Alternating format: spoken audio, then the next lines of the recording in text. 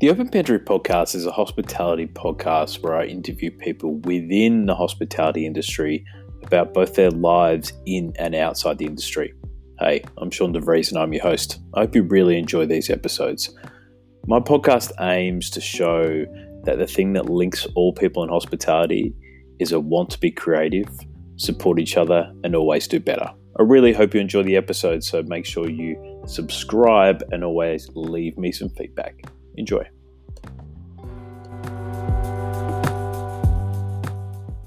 Welcome to the Open Pantry podcast for yet another episode. Whether you're viewing or listening, I appreciate your time. So thanks so much for tuning in.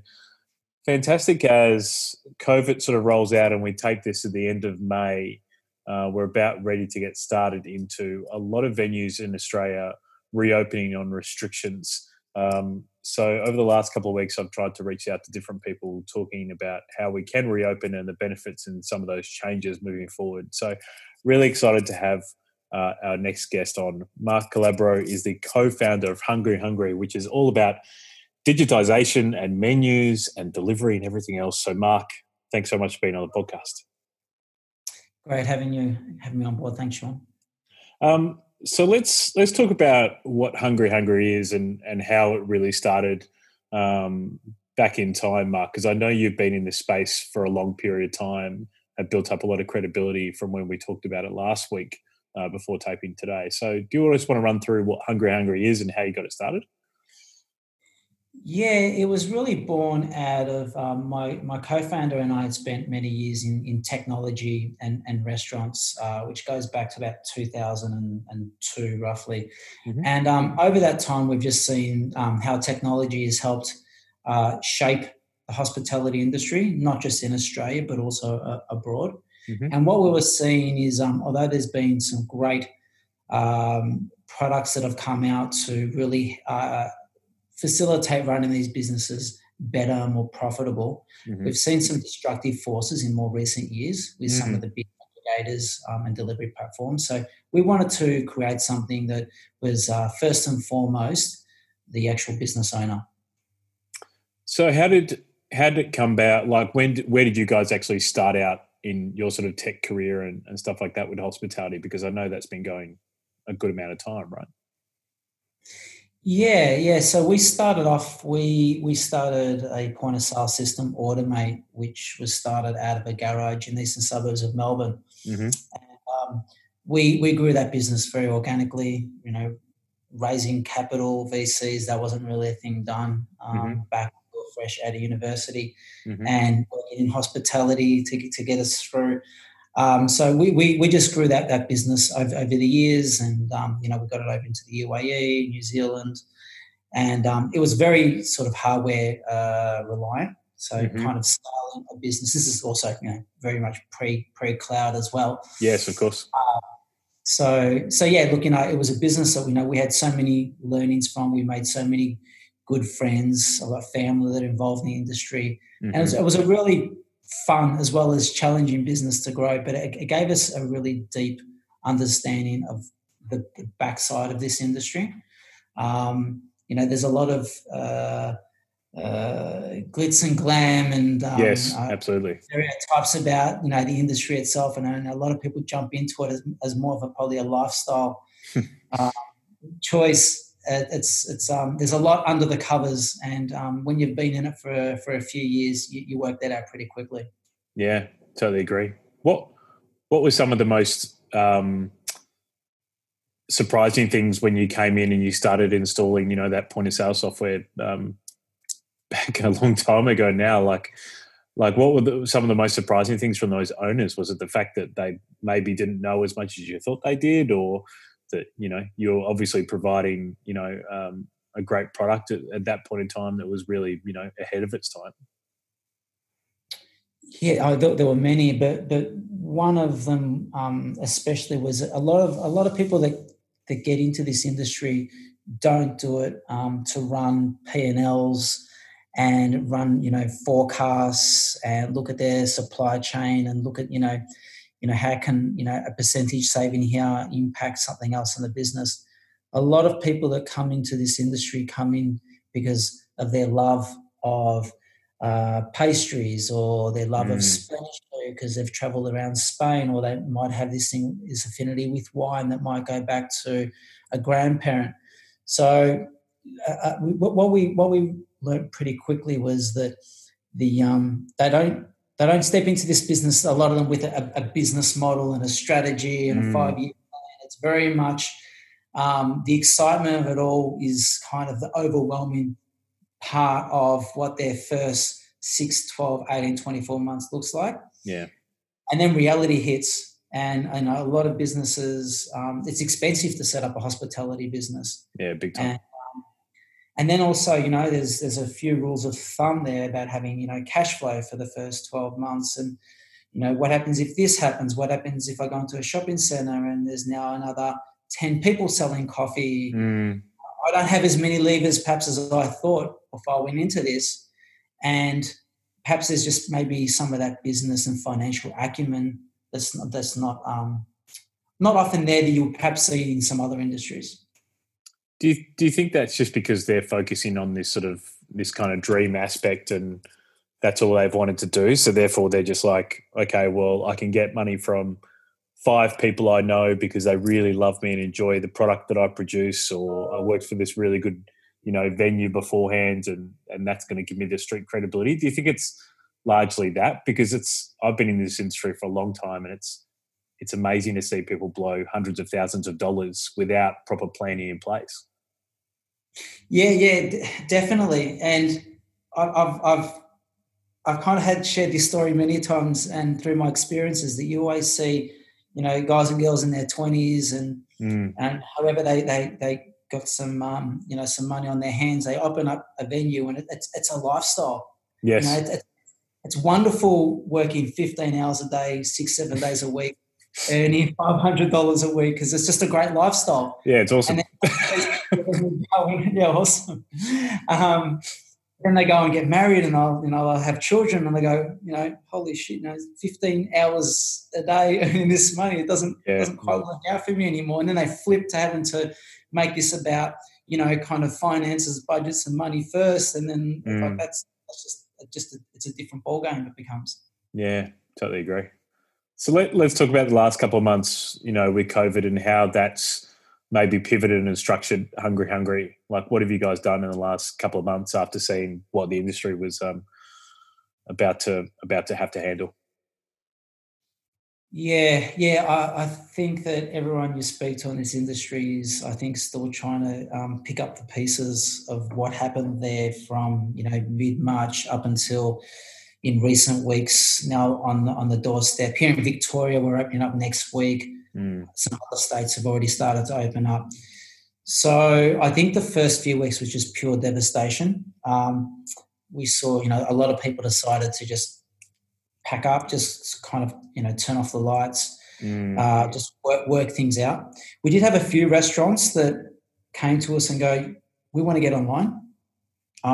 We think that we can make a go of this. Yeah, right. And those conversations went from a seed to we're now live selling online within 24 hours. Wow. And I just remember that there was some very raw emotions around that on the venue side with their team members, as well as with our team members as well.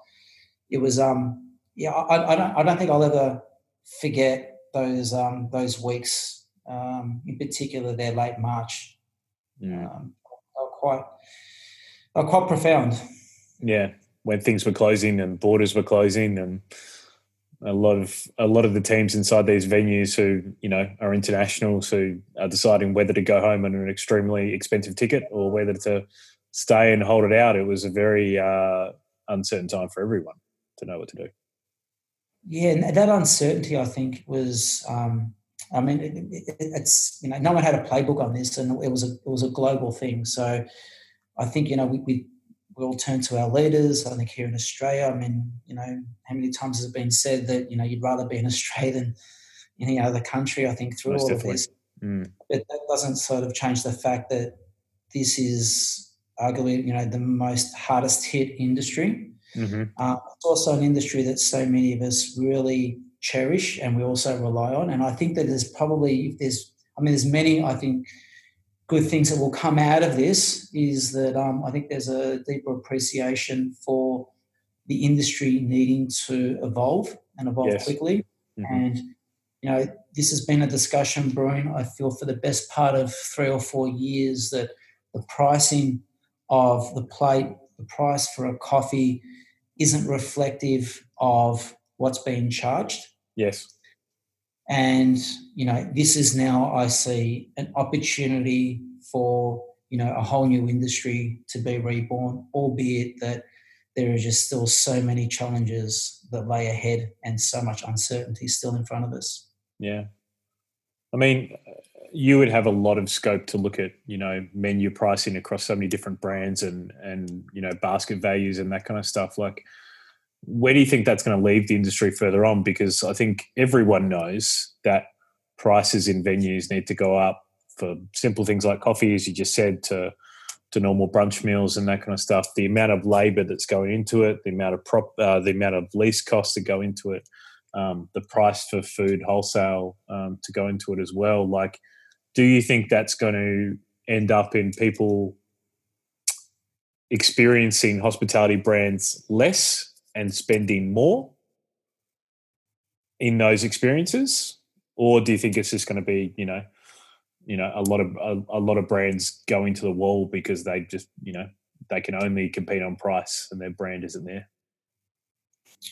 That's a really good question, and I think there are a few ways to kind of look at that. I think, first of all, businesses, those that have taken the opportunity in this time to educate themselves, rethink about who they are and what they're going to be offering on the other side of this, I think that they will. I think they will prosper. I think there will be a lot of businesses that come out stronger in 12, 24 months from now. And I've seen a whole bunch of models about what kind of that back upwards to where we were COVID looked like. Yes. I think that's another unknown variable, and it's very interesting. But I also think that this has been an opportunity for, and where I've seen it really work well, is that menus don't need to be as big and extensive as they have been in the past. Very good call. And I remember back in the mid 2000s when you would have a really long menu list. You'd have a wine list of 800 wines at the sommelier. Absolutely, yeah. That was great in an industry that was making 15-20% profit margin. Yes. Now, in an industry that's kind of struggling to make profit, sitting on an average of 4%, people need to be very, very, very clever with their menu design. And I've seen during COVID some operators who have just gone down to a more minimum set. I think people don't really want that choice. We're all so busy anyway. Yes. And if I know that there is a little French restaurant in South Yarra doing a few things, but they're amazing. Yes. I'm gonna order it, not because I've got a choice of 10 things, but there's a couple of things in there. I'm going to choose one that I really like. Yep. And what that gives the venue opportunity to do is to really hone in on what are their high GP items that they want to sell. And then that ties in with kind of part of the reason why we also set up Hungry, and that is that we know when we're using technology to upsell, and we've seen an uplift of typically around the 22 to 25%. Wow. Spend. So we know that there's only so many levers there around costs. A lot of them are fixed. Yep. We accept that we have one of the highest wage costs in the world here in Australia. So where are the levers? So if we can try and get a menu that's designed right and we can get an uplift on the average spend, that translates to a more profitable, more healthy bottom line for the business. Yeah, I totally agree. That's a really amazing fact that you just put, the 22 to 25% uptick in basket value. Like, why do you think that's happened in a nation and a world that now supposedly has less cash? And people who are stood down, who are on government assistance and that kind of stuff. Like, does that just blow your mind a bit? It doesn't. I think that the value of food and and wine and beer and everything is ever increasing. Have a look at airlines, events, stadiums.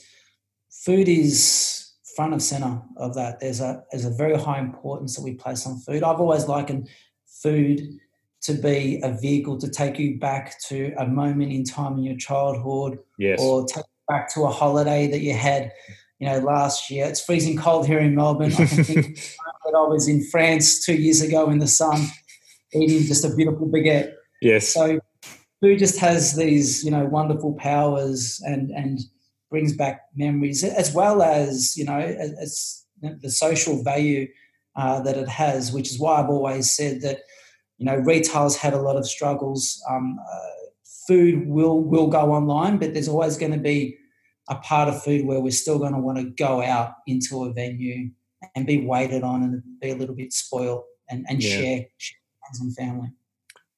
My gut feel is that during this experience, as we go from 20 people allowed to be in a venue to 50 to 100, as long as the space, is able to do that, is that people will really cherish the moments they actually have in hospitality venues, which is all about connection, whether that be connection on a celebratory thing, whether that be connection with your business, a new business associate, all those kind of things, a first date, all those kind of things are really, really important in the way of hospitality creative moments.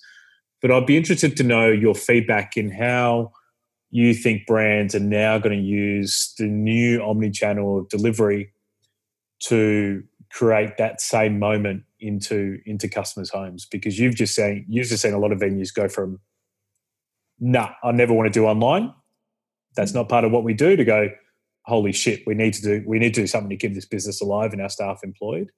So now we're going to move online with you guys. How do you think those venues are going to create moments and brand inside someone else's home rather than their own venue? That's a really good question.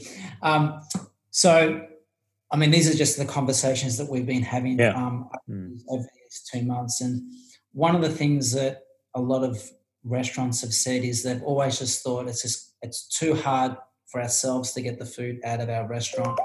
Or even if they think, no, we can do it, then they've got a chef that'll be like, no, I'm not putting my food in a takeaway container. Yes.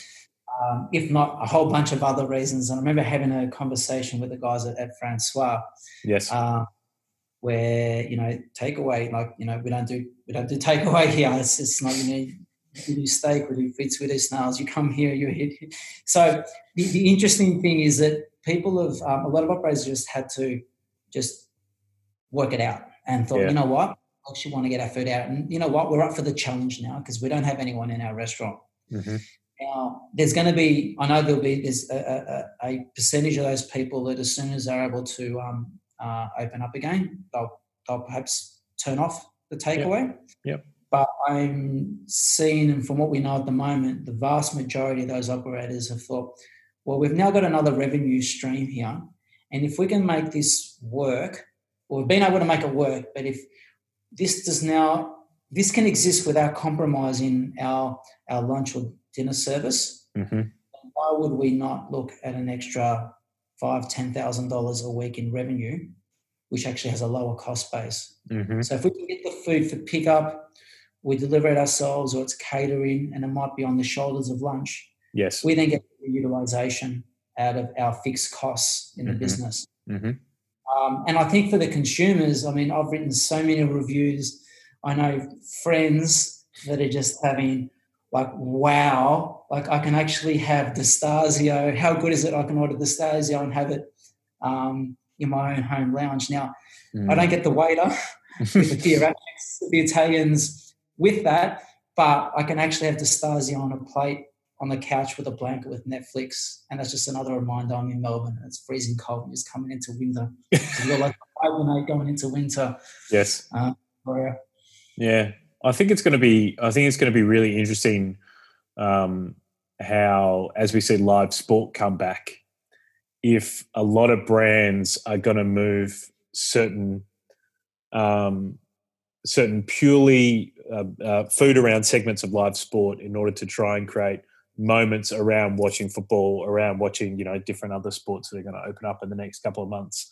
I think it's a massive opportunity that's going to happen. I'm excited to see where delivery goes. The other interesting thing I was going to say is also what happens with people working from home more. Yes.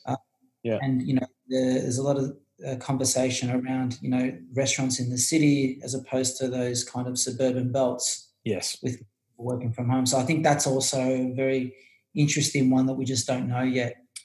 Are you seeing any data on that? Because there's a couple of points that I'll talk about there. I love that you talked about that on just before Easter. I talked with Andrew Danson, who's a great property leasing agent in Melbourne, does a lot of work around Australia. And my thought process to him was the suburban venues will recover first, and then it will slowly trickle in and into the intercity, because we're going to have people who now are going to know that they can work from home one day a week, all days of the week, So CBD venues are really going to, I think, be the last to come back. And I also talked with Nick Stone, who I know from the CEO of Bluestone Lane, a couple of weeks ago, and I asked him about at-home coffee, and if he thought that was going to increase. And his thought was, probably not. It would have a spike at the moment, but probably not. What's your thoughts on that? Do you think that things like at-home coffee and that kind of stuff and cafes delivering to people is going to increase over this period of time? I think the leading indicator of that will be how much longer does efficiency of a workforce working at home continue to increase or potentially then decrease. Sure. I know from a lot of conversations that I've had with people in corporate sector, and even within our teams as well, people are more productive working from home. And I think that's been one of the biggest realizations through this. So that poses some real challenges for leasing agents and people that have high rises in the city. Mm-hmm. And if that does continue, and again, I mean, we've been doing this for 2 months now, and I'm also very aware there's a lot of people that have been working at home in burnout mode, given there's nowhere else to really go at the moment. Yes. Although that's 2 weeks now, thank God. Yes. So I think that if we see this trend towards, if it were to stay or to continue growing as it has, then a at-home service, be it for coffee, for burgers, for dumplings or whatever it might be, I can see that on the rise. Yeah, I totally agree. As venues start to open up again, Mark, do you believe that because the venue is going to be such more under wage constraints and all that kind of stuff, especially as we get towards the end of the year when JobKeeper will likely come off, and owners will have to pay their staff what normal award is. Do you think things like digitization of menus and table ordering, rather than going up to a counter or rather having someone face-to-face order with you, do you think that's going to be something that all venues are going to have to move to in some way, shape or form? I think all venues, that's part of this, I suppose, journey they're on at the moment, is to understand where all their costs are. I know a lot of operators who have for years really struggled with controlling costs. Mm-hmm. And from the conversations that I've been having, they are very much looking at that. Yep. I think the other factor as well is just the a lot of overseas workers have gone home, which is really, I think, a massive problem, huge problem, and I'm not sure if that's actually if the public or the broader audience actually understands what the wider ramifications of that actually mean. Yes, I would love to see more Australians in venues wanting to upskill themselves and see this as a professional career.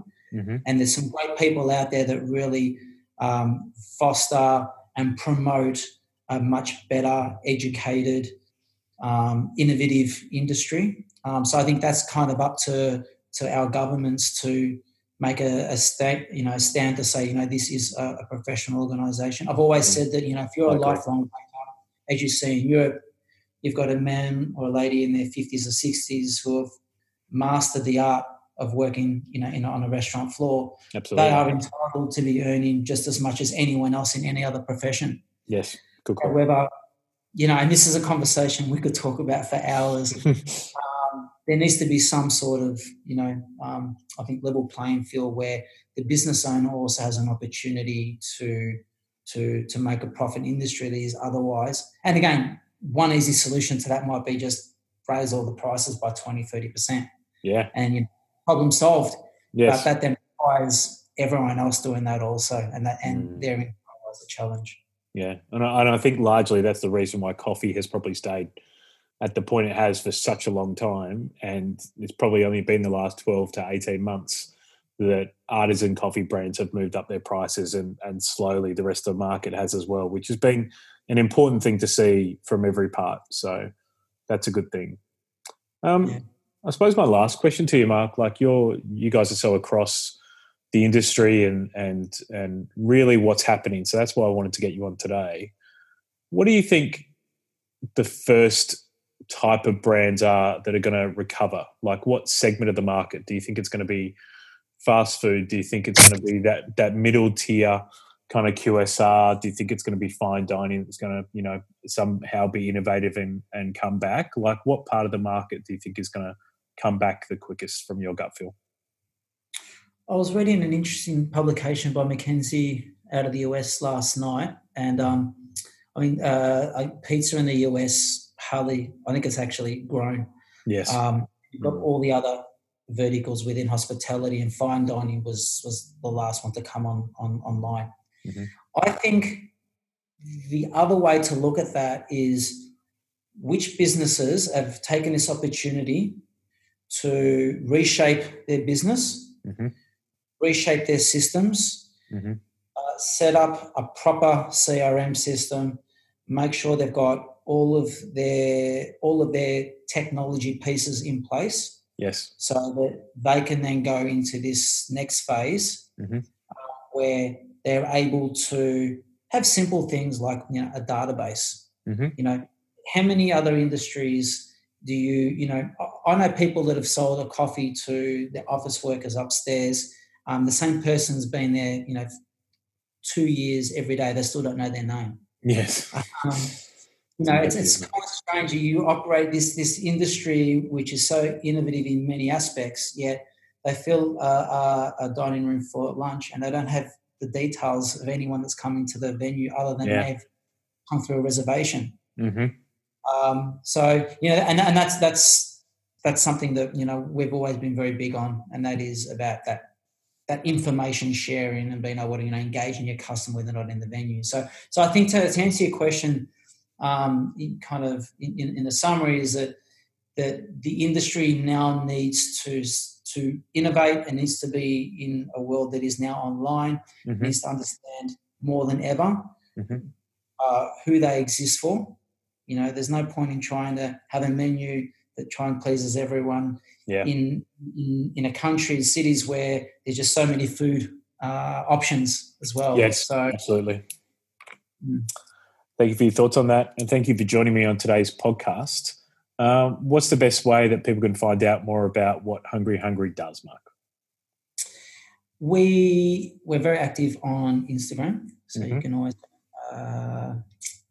hashtag Hungry. Mm-hmm. We also have a brand new website due for release in about 4 weeks, but you can go to hungry.com. We've just been a bit too busy to get back mm-hmm. to the website for the last couple of months. Sure. You can ask my marketing manager because I'm on her back every day about that. Social media, our website, and cool. And ask around.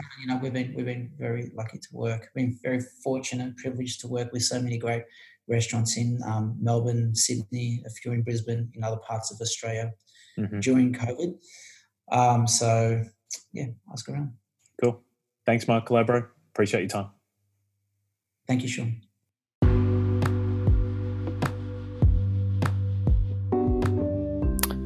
Thanks for tuning in for another episode of the Open Pantry Podcast. I hope you really enjoyed it. As always, please look in the bio of this podcast and always send me a voicemail message. I'd love to know what you think of the podcast, or just follow us on Instagram under Open Pantry Consulting. Until next time, stay well. For Indigenous farmers and non-Indigenous farmers to source native produce, and then continuing to work with food service to identify new products and new innovative ways to offer Australian natives so that they can continue to innovate within their own kitchens and bring exciting products to the market. Amazing. I can't wait to see the evolution of this brand. I think you're doing everything for the right reasons and in a great way. So well done. Hayley, thanks so much for joining me on today's podcast. I really appreciate your time. What is the best way that people can find out about what your brand is and just understand a bit more about it? If you come to our website, which is www.ostsuperfoods.com.au, or follow us on social media with our handle ostsuperfoods. Awesome. So I'll link that up in the bio of this podcast as well, so you can find it super easily. Hayley Bleeden, thank you so much for your time. I really appreciate it. Thanks for having me.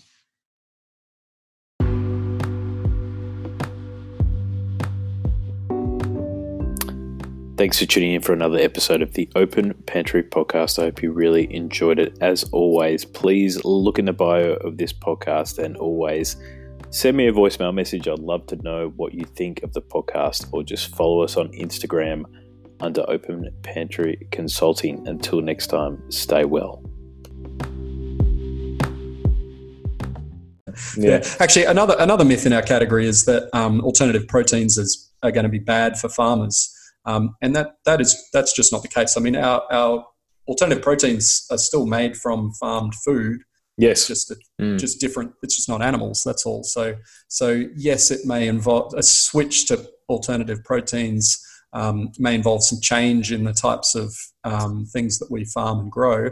But we're still going to need farmers growing food. Like that's not going to change. And you know, we want to help support farmers through that change. I think the government should also help support farmers through the changes that are happening in the industry and through climate 100%. change and all the other things that are making it difficult for farmers.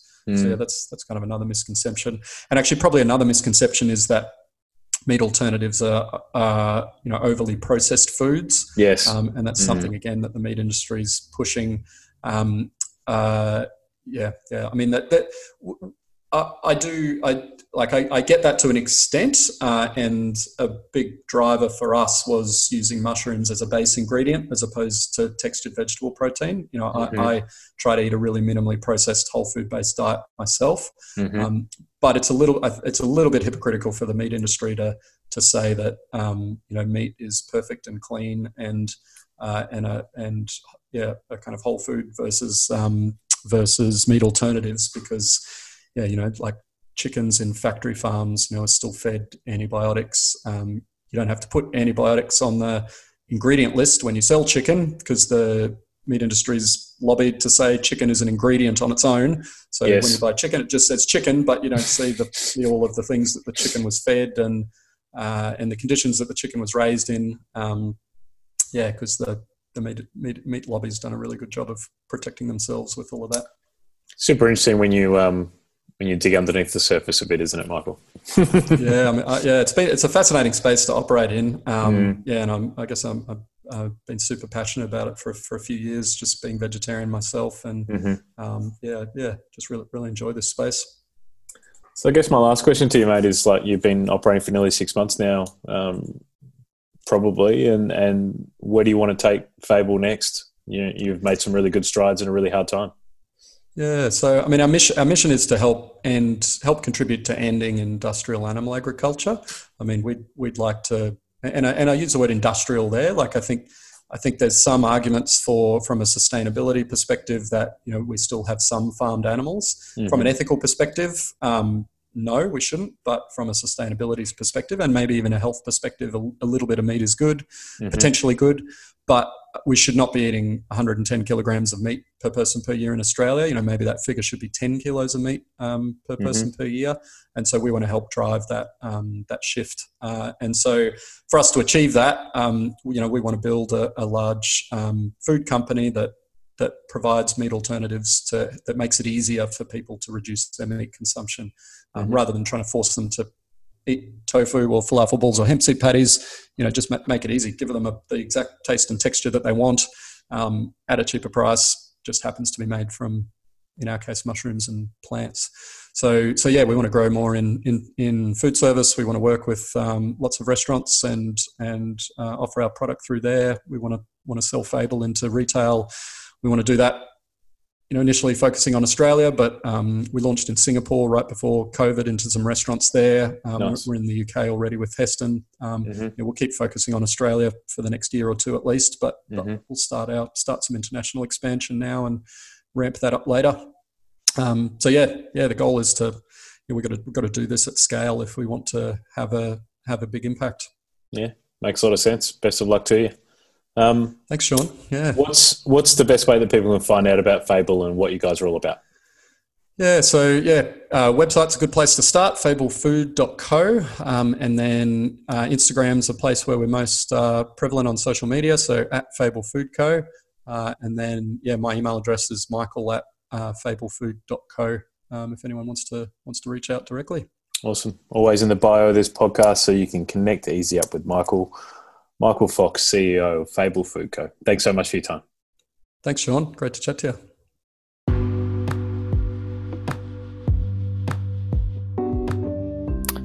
Thanks for tuning in for another episode of the Open Pantry Podcast. I hope you really enjoyed it. As always, please look in the bio of this podcast and always send me a voicemail message. I'd love to know what you think of the podcast, or just follow us on Instagram under Open Pantry Consulting. Until next time, stay well.